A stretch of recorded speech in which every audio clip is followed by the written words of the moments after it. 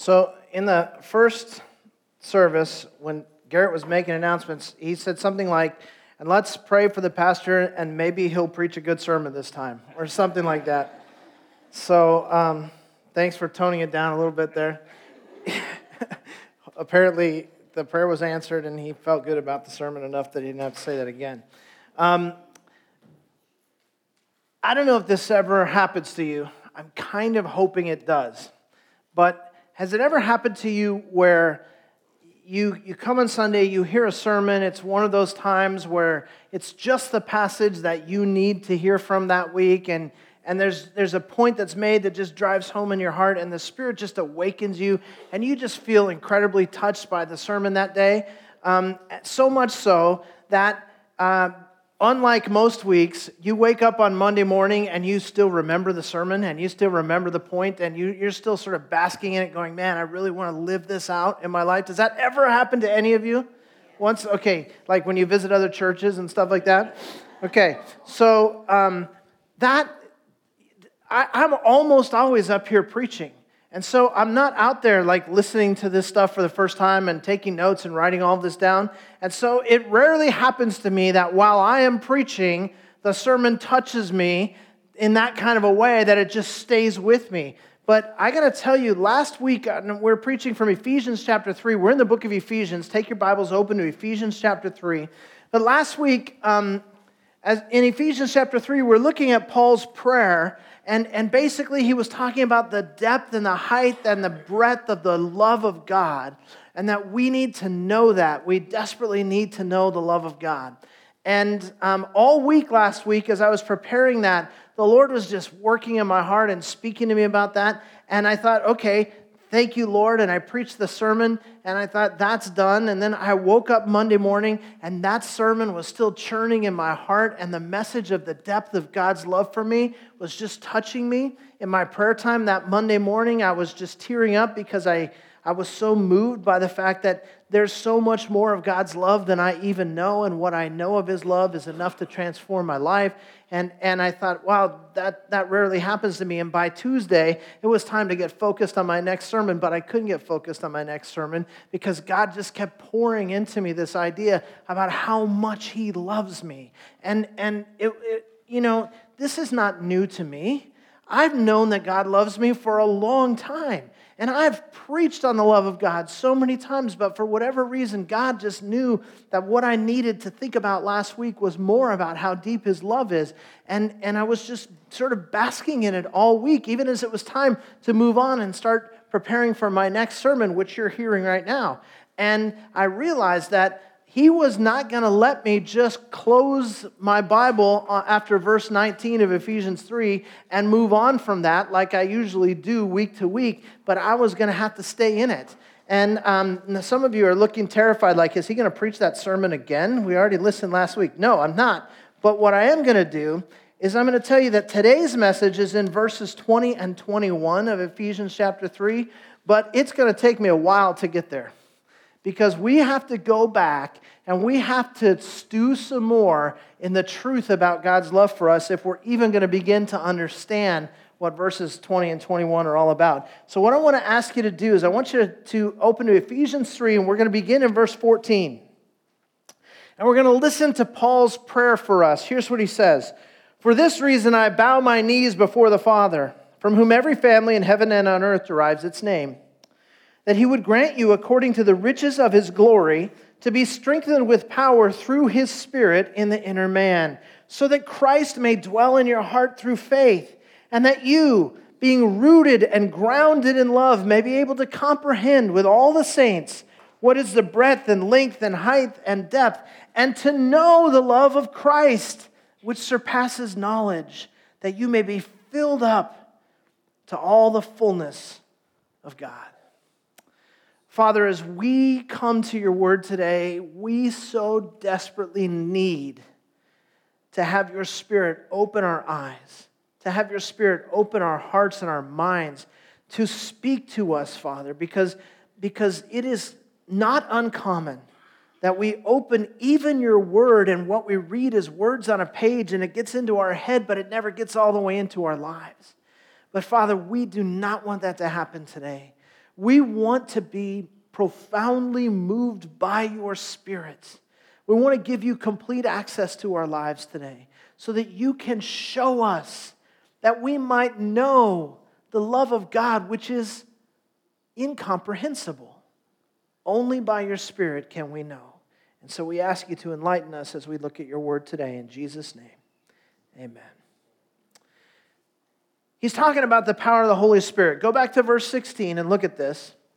He says in his prayer that he would grant you, that's us, according to the riches of his glory, to be strengthened with power through his Spirit in the inner man. Now, if somebody just says to you, the power of the Holy Spirit, I wonder what kind of an idea comes into your head. When you hear somebody talk about the power of the Holy Spirit, because we talk about the comfort of the Holy Spirit, the fruit of the Holy Spirit, all of that kind of stuff. But when you hear someone talk about, they say, I'm going to talk to you today about the power of the Holy Spirit. Or they say to you, I'm going to pray that you will experience today the power, the supernatural power of the Holy Spirit. I'm wondering what kind of thought comes into your mind. Because what typically comes into my mind is the miraculous.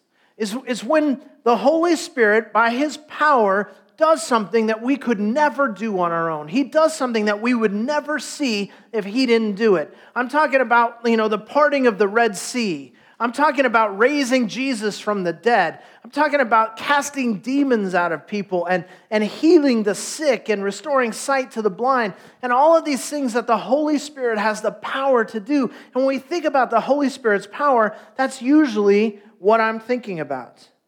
And yet, here in Ephesians chapter 3, when Paul speaks of the power of the Holy Spirit, he seems to be talking about an entirely different kind of manifestation of that power. That same power that raised Christ from the dead, he's talking about having that power manifested in our hearts. That something would happen within us. Not some amazing, spectacular thing that we would look at and go, wow, look at that. But that He would do something that takes so much power that He's the only one who has enough power to do it, and He'll do it inside of us. He'll do it in our hearts. And when we think about that, a lot of us really struggle with that because we may have no problem believing in the power of the Holy Spirit to do the big miraculous stuff. We read our Bibles and we see the Holy Spirit acting. You go to the book of Acts and right after Pentecost, the Spirit comes upon them on the day of Pentecost, and there's all these signs and wonders that happen. You go, wow, the Holy Spirit is powerful. And then the very next story you get is Peter and John go into the temple, and there's this guy there who has been disabled from his youth, and he sits there every day, and everybody knows him, and he's a beggar, and it's his only way to make money is to sit there and trust that people will take care of him. And Peter and John come, and he's asking them for money, and they say to him, listen, we don't have any money, but what we do have, we give to you. In the name of Jesus Christ the Nazarene, walk. And he stands up for the first time in I don't know how long, and he doesn't just walk, does he? He jumps up and down and dances, right? And we go, Holy Spirit power. That's the power of the Holy Spirit. And we have no problem believing that. We have no problem when the apostles are casting out demons and spiritual war battles are being won, believing that happens. We have no power believing that the power of the Holy Spirit, we have no problem believing this, that the power of the Holy Spirit raised Jesus from the dead, that He was literally dead when they laid Him in the tomb, and on the third day, He's completely alive. How did that happen? By the power of the Holy Spirit. And if you're a Christian today, I trust that you believe that. Amen? And we don't have any trouble believing that. In fact, our whole faith system is based on that, and we celebrate it all the time, especially on Easter. We have no problem believing that God has so much power that all He had to do was speak a word and the entire universe came into existence. We have no problem believing that. We have no problem believing that same God with all that power can speak another word and says He will one day, and the entire universe will be consumed in intense heat and cease to exist, and He will create a new heaven and a new earth, and His church will reign with Him. We have no problem believing that. All of that makes perfect sense because we know that the Spirit of God has incredible power. But what we struggle with believing, and I mean really believing, is that He has the power to take my messed up life and transform it. See, that to me just seems like way out there. Like, I know He has power, but can He really do that? There are a lot of people in this room who are so accustomed to struggling and are so familiar with limping along spiritually that it doesn't even occur to you anymore that God actually has a plan to give you an amazing life in Christ and that He has the power to carry out that plan in your life. You look in the mirror, you hear the promises of God, you look in the mirror and you know your own heart. And you go, I know stuff about me that nobody else knows. I know the holes that I keep stepping in. I know the many times when the Spirit has convicted me and I have confessed and I have repented and I have cried real tears and I've begged God and I've said, Lord, this is the last time. I draw the line here. No more of this living in this same sin that I've been living in all this time. I repent. I'm not going to live in it anymore, only to find a few days later that you're praying that same prayer because once again you jumped in that same ditch, right? And we become so accustomed to that some of us, we know intellectually that He has the power to do anything, but it never really occurs to us that that's real in our lives. It seems so far-fetched based on your experience with yourself that you've learned to not even think about such things. And as Christians, we often get caught up in the external things. The list of things that good Christians are supposed to do and the list of things that good Christians are not supposed to do. And we sort of base our sense of our spiritual well-being based on those lists and how we're doing. Are we doing the right things? Are we behaving in the right ways? And we have a tendency to just look on the surface. Not just when we judge others, which we do way too much of, but even when we judge our own hearts, which we do way too little of, because we know that we're struggling against temptations. We know that just because you're a Christian doesn't mean that you have stopped sinning altogether. We know that some of us still struggle with the truth. We tend to lie. Some of us still struggle with cheating, with dishonesty, with unfaithfulness. Some of us are still fighting in the relationships with people that we're supposed to love. Some of us keep falling in these same pits. But in Ephesians 3, Paul is telling us that the real issue is not these behaviors that we're trying so hard to get control over. He's telling us that the real issue is our hearts. And he's saying that if we want little incremental changes, then we can have those changes in our lives by reordering our behavior. But if we want to see transformation, if we want to become the kind of people that God has in mind for us to be, it's going to have to happen from the inside out. That's why he's praying for the power of the Holy Spirit to transform us in the inner man. He's begging God that we would come to know the height and the depth and the length and the breadth of the love of God, and that we'll be filled with the fullness of God. And some of us are struggling with behaviors, and we need to know that's not the real issue. Have you ever had, I know you have, just a horrific head cold? Like, you know that feeling when your head is twice as big as it's supposed to be, and you can't breathe through your nose, and your throat hurts, and your eyes are red and watery, and you can't focus on anything, and you can't even make your face smile. It's like, you just sit, you know that feeling, right? Everybody knows that feeling? And then it gets to be bedtime, right? But how are you going to sleep? You can't even breathe. So what do you do when that happens? I'll tell you what I do. I go right to the kitchen. I get this bottle called NyQuil, Nectar of the Gods. And I take the bottle and I drink from it. Apparently there's some cup you're supposed to use that, and that doesn't interest me. Like, I need to go to sleep. So I'm just guzzling this bottle of NyQuil in the kitchen, right? And then sometimes I just wake up on the kitchen floor. I'm like, what happened?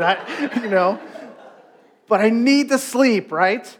And so I've got to deal with those symptoms. I got to deal with the stuffy head. I got to deal with the scratchy throat. I've got to clear up my nose so I can breathe because those symptoms are keeping me from sleeping and I need to sleep. But NyQuil doesn't cure the common cold, does it? All it does is quiet the symptoms for a while. And as Christians, some of us live our lives on spiritual NyQuil. Some of us, we're in this incredible spiritual struggle, and we go, okay, well, I'm going to go to women's Bible study this week, and that'll give me a little pick-me-up, and then I feel a little bit better. I'm really struggling to walk in obedience with God, but I'm going to go to worship service on Sunday, and that always makes me feel a little bit better. And guys, there's nothing wrong with feeling better. It's just that if you're feeling better, but you're not getting better, it's a waste of time. I'm going to tell you something that some of you are not going to like, but it's biblical, so deal with it. Here it is. God is not very interested in you feeling better. I know that's hard. But as I read the scripture, that's what it teaches. He's not interested in you getting better on the outside, looking better. He's not interested in all of that. What he's interested in is transforming your heart so that you become better. He's not interested in you conforming to what people think you ought to be as a really good Christian. He's interested in conforming you to the image of Jesus Christ. That's what he's interested in. And for that to happen, we have to know the love of God to the depths of our being. Because when that happens, when the change happens on the inside, it always works its way out to the symptoms.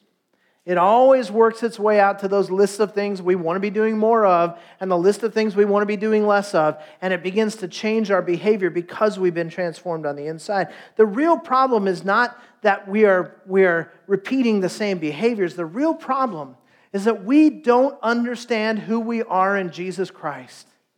That we really don't understand what it means that He loves us. How we really don't understand who it is that loves us and what a difference that can make in our lives. If we really understood it, then all of the stuff that is so important to us, all the material goods that we accumulate in order to make our lives more enjoyable, all of the status symbols that we have to have in order to tell ourselves and others that we've really made it in this life, all of those things that we cling to that we think are so important, we would look at all that stuff and we would go, who cares? If we really knew the depth of the love of God, the grip that people's opinion of us has on our lives would be broken. Our reputations would no longer be the big thing to us. Instead, it would not be about what you think of me. It would be about what God knows of me. And my life would be different if I really got it. Our goals would be dramatically different if we really got it. You know who really got it? The Apostle Paul, who wrote Ephesians. It seems to me that as he walked with God, he just got it. He was praying that we would know this depth of God's love. And of course, he didn't know the all-encompassing depth of God's love, but he knew it at a very mature level. You could tell by the way he lived his life. In fact, you're in Ephesians, right? Just go to Philippians. Philippians is the next book to the right. If you just turn like 3 pages, you'll be there. Go to Ephesians chapter 3. And we're going to pick up Ephesians chapter 3 in verse 7. And while you're getting there, let me just tell you the story. Paul has basically said in the first 6 verses of Ephesians 3, Philippians, thank you. Philippians chapter 3. He has said in the first 7 verses of chapter 3 of Philippians, you know what? I used to be somebody. I used to be impressive. In fact, I had all the degrees that everybody considers valuable in the academic world. I came from the right family and the right side of town. I had old money, not new money. I went to all the right schools. I was involved in all the right religious traditions. In fact, I was a rabbi, not just a rabbi, but a Pharisee. And not just a Pharisee, but the most impressive Pharisee in all of Jerusalem. Everybody looked to me and said, wow, there goes Paul, the great man of God. That's who I used to be before I met Jesus. And here's what he says in verse 7. But whatever things were gained to me, those things I have counted as loss for the sake of Christ. More than that, I count all things to be lost in view of the surpassing value of knowing Christ Jesus my Lord, for whom I have suffered the loss of all things, and count them but rubbish, so that I may gain Christ, and may be found in him, not having a righteousness of my own derived from the law, but that which is through faith in Christ, the righteousness which comes from God on the basis of faith, that I may know him, the power of his resurrection, and the fellowship of his sufferings, being conformed to his death, in order that I may attain to the resurrection from the dead. And then he goes on to explain, I know I haven't arrived yet, but I'll tell you what I do. Every day I press on toward the singular goal of knowing Christ, of pleasing God, of living my life for his glory. And he lived that way. I'm sure he had his bad days. My guess is that he chose not to write about some of the episodes that happened in his life. I'm sure he had his bad days. But here's a guy whose life was defined by the love of God and what it can do in our lives. In fact, he says all of this list of accolades and accomplishments that I had in my life before I came to know Christ, all the things that made everybody else go, wow, that guy's a wild success, all of the things that made me feel good about myself because I had my identity in those things, he goes, now compared to the love of Jesus Christ, all of that is a big steaming pile of crap. I said it in church. And the reason I said it is because that is literally exactly what the Greek word means that is translated as rubbish. He says, I count it all crap. It's worse than rubbish. It stinks to high heaven compared to knowing the love of God in Christ Jesus my Lord. That's what a big deal God's love is. He says, I had all of that and I've lost it all. And I'll tell you what, I couldn't care less because right now I have one thing, the love of Jesus Christ.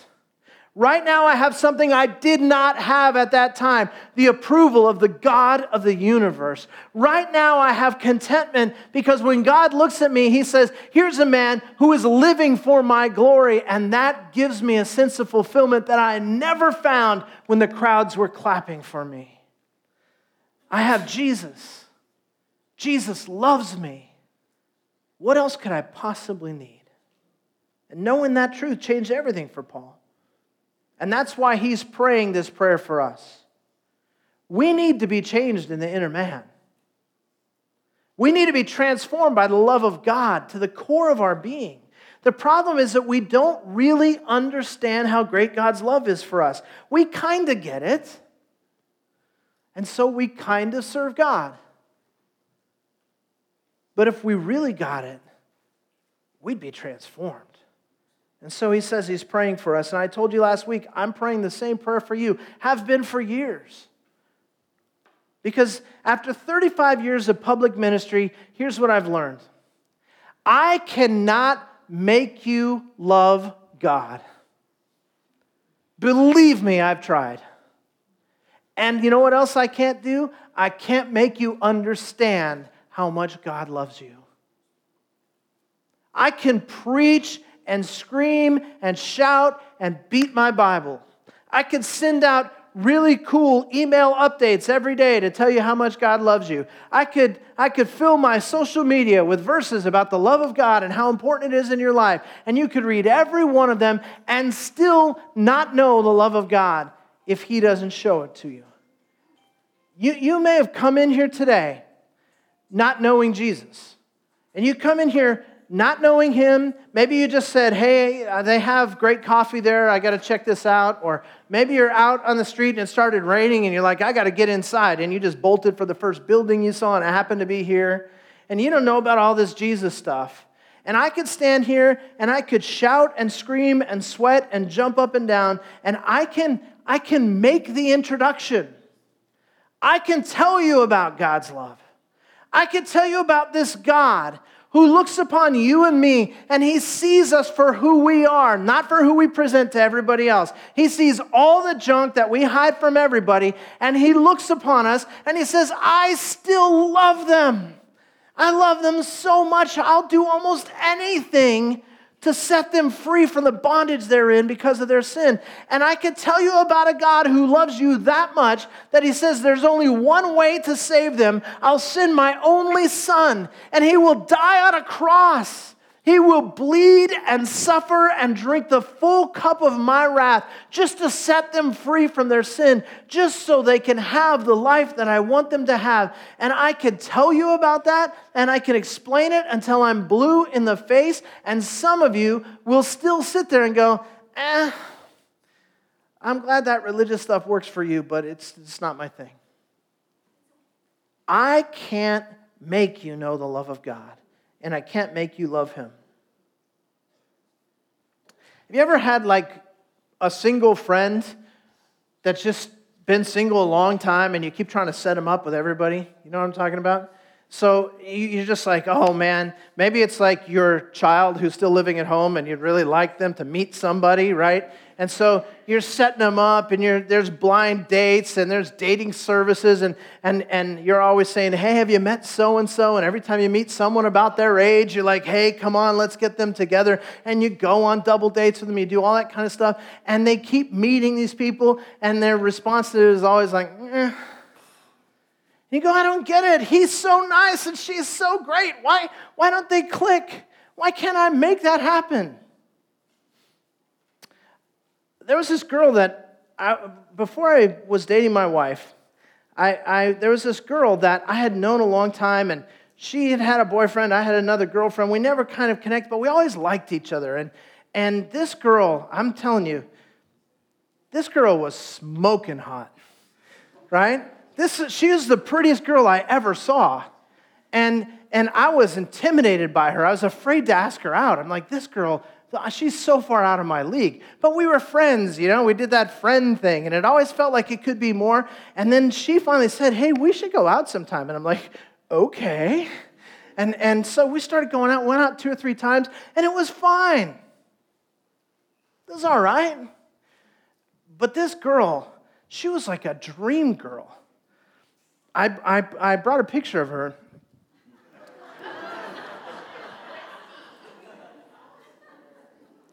I think that's her. It looks something like her. Anyways, and it just didn't happen. But around that same time, I met this other girl named Christy. And we went out on a date. It was our first date. And I'm telling you, we went out on this date, and I spent 3 hours with this girl, and I'm done.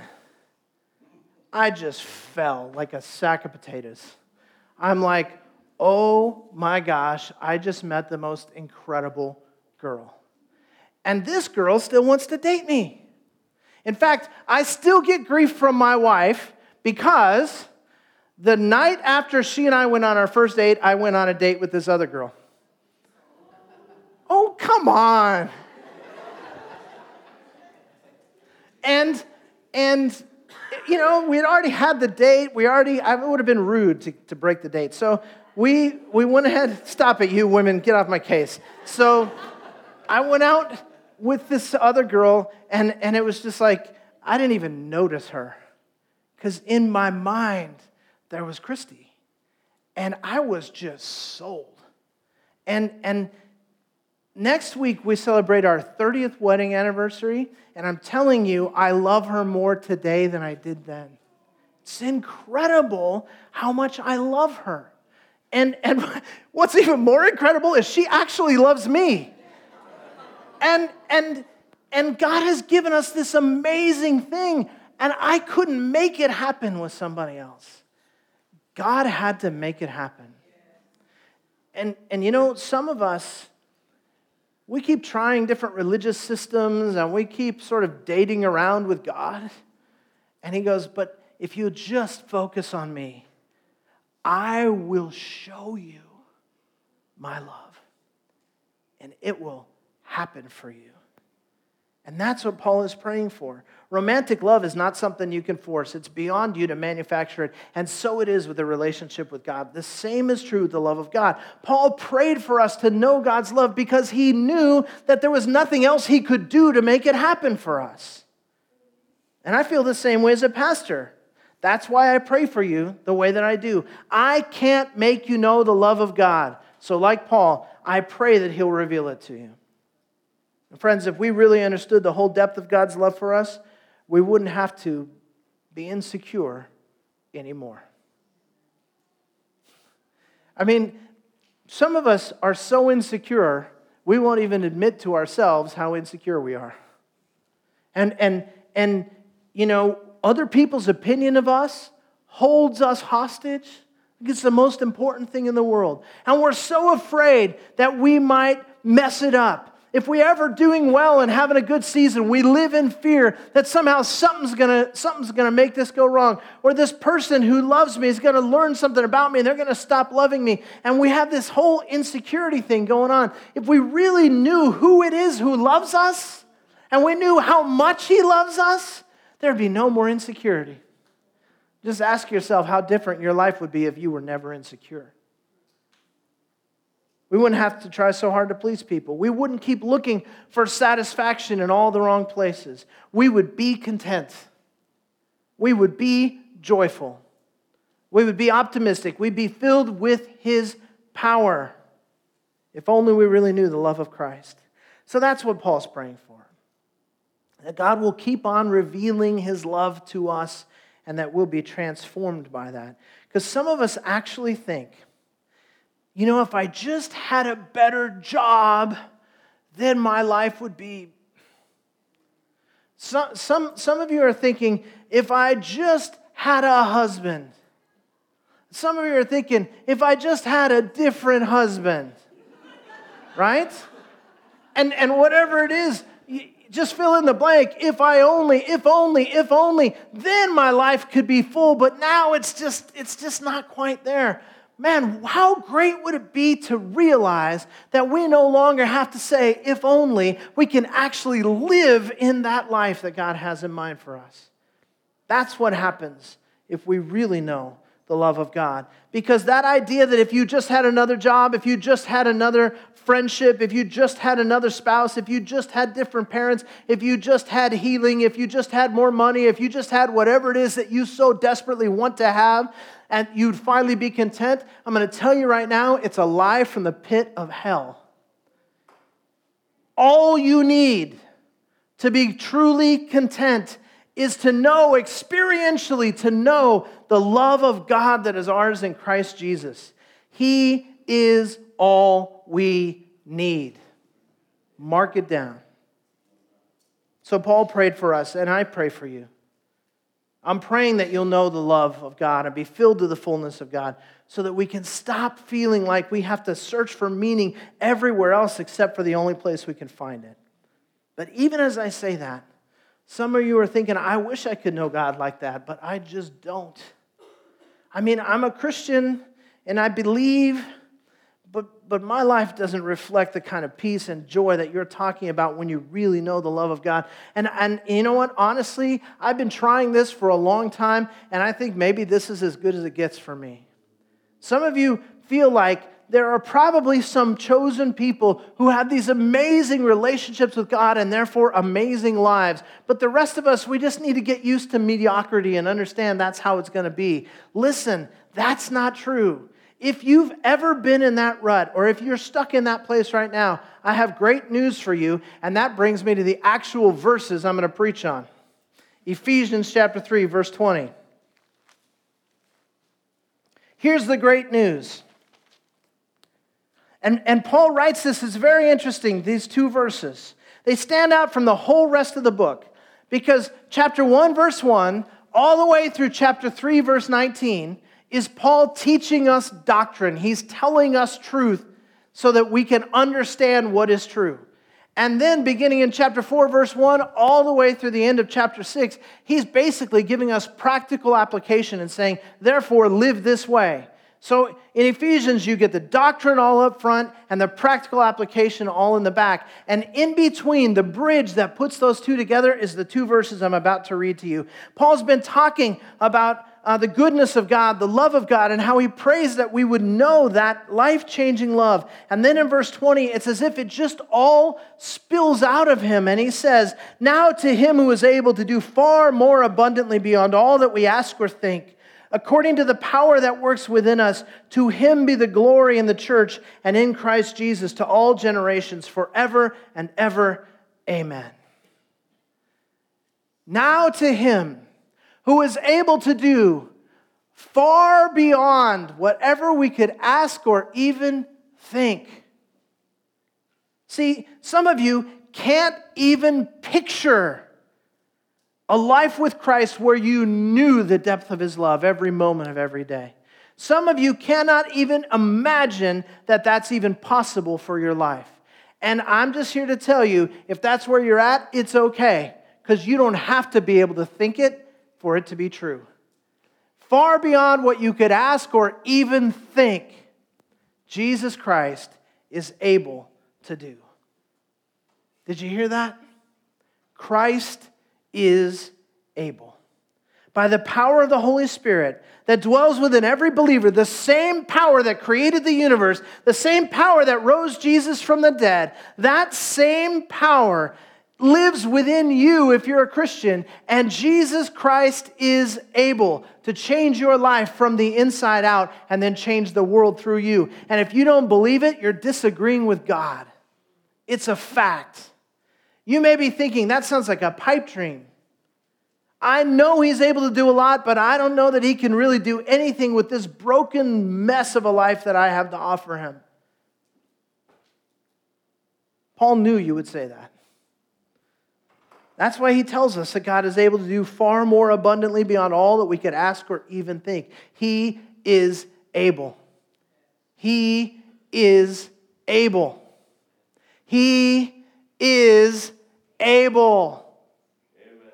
The power that works within every single believer is the power of the Holy Spirit that is able to transform us from the inside out and then use us to transform this broken world. Jesus Christ is able. I know you can't do it. I know some of you have tried again and again and again to get on track with God and stay on track with God. I know that some of you have dreamed that maybe one day you could be really spiritually mature and people would look up to you and come to you for wisdom and wise counsel and all of that, that you would be the Bible teacher in the group, that you would have such intimacy with Jesus that you would just pray and things would happen that were miraculous. I know you dreamed about that once, but you've long since given up that dream because you've tried and tried and tried and you haven't found a way to do it. And I'm here to say, take the monkey off your back. You don't have to find a way to do it. He is able. Making you the person he wants to be, that's no problem for the one who spoke the universe into existence. How awesome is God? He is more awesome than you know. Able to transform our lives. That is what the cross is all about, my friends. The cross is all about a hopeless situation where there is nothing that you can do for yourself. Dead in our trespasses and sins, Paul writes in Romans. Unable to even create anything that would be acceptable to God as an offering. Absolutely helpless. Absolutely hopeless. And the cross says that God looks upon people like that and says, I will make a way where there can be no way. And he sends his son to pay the price on the cross in order to set us free. He washed away our sin on the cross. He overcame death when by the same power that dwells in you and me as a believer in Jesus Christ, he laid down his life on the cross and took it up again in the tomb. He's able. And he proved it then, and he's been proving it ever since. Jesus Christ is able because of the cross. It's no longer a question of your ability or your inability. It's no longer a question of the power of your faith or your faithfulness. Because God is able enough for all of us, and God is faithful enough for all of us. Amen? He's able. His death on the cross gave you new life. I know you've heard it a million times, right? So you hear that and you go, okay, what's next? His death on the cross gave you new life. Not a repaired life, not a reformed life, but a new life. That's what He's able to do. And He is able to help you to live that new life every day for His glory. And so I am here, if nothing else today, to give you permission to cease striving and know that He is God. And the one who is God is able to do far beyond what you could ask or even think, according to the power that dwells within you.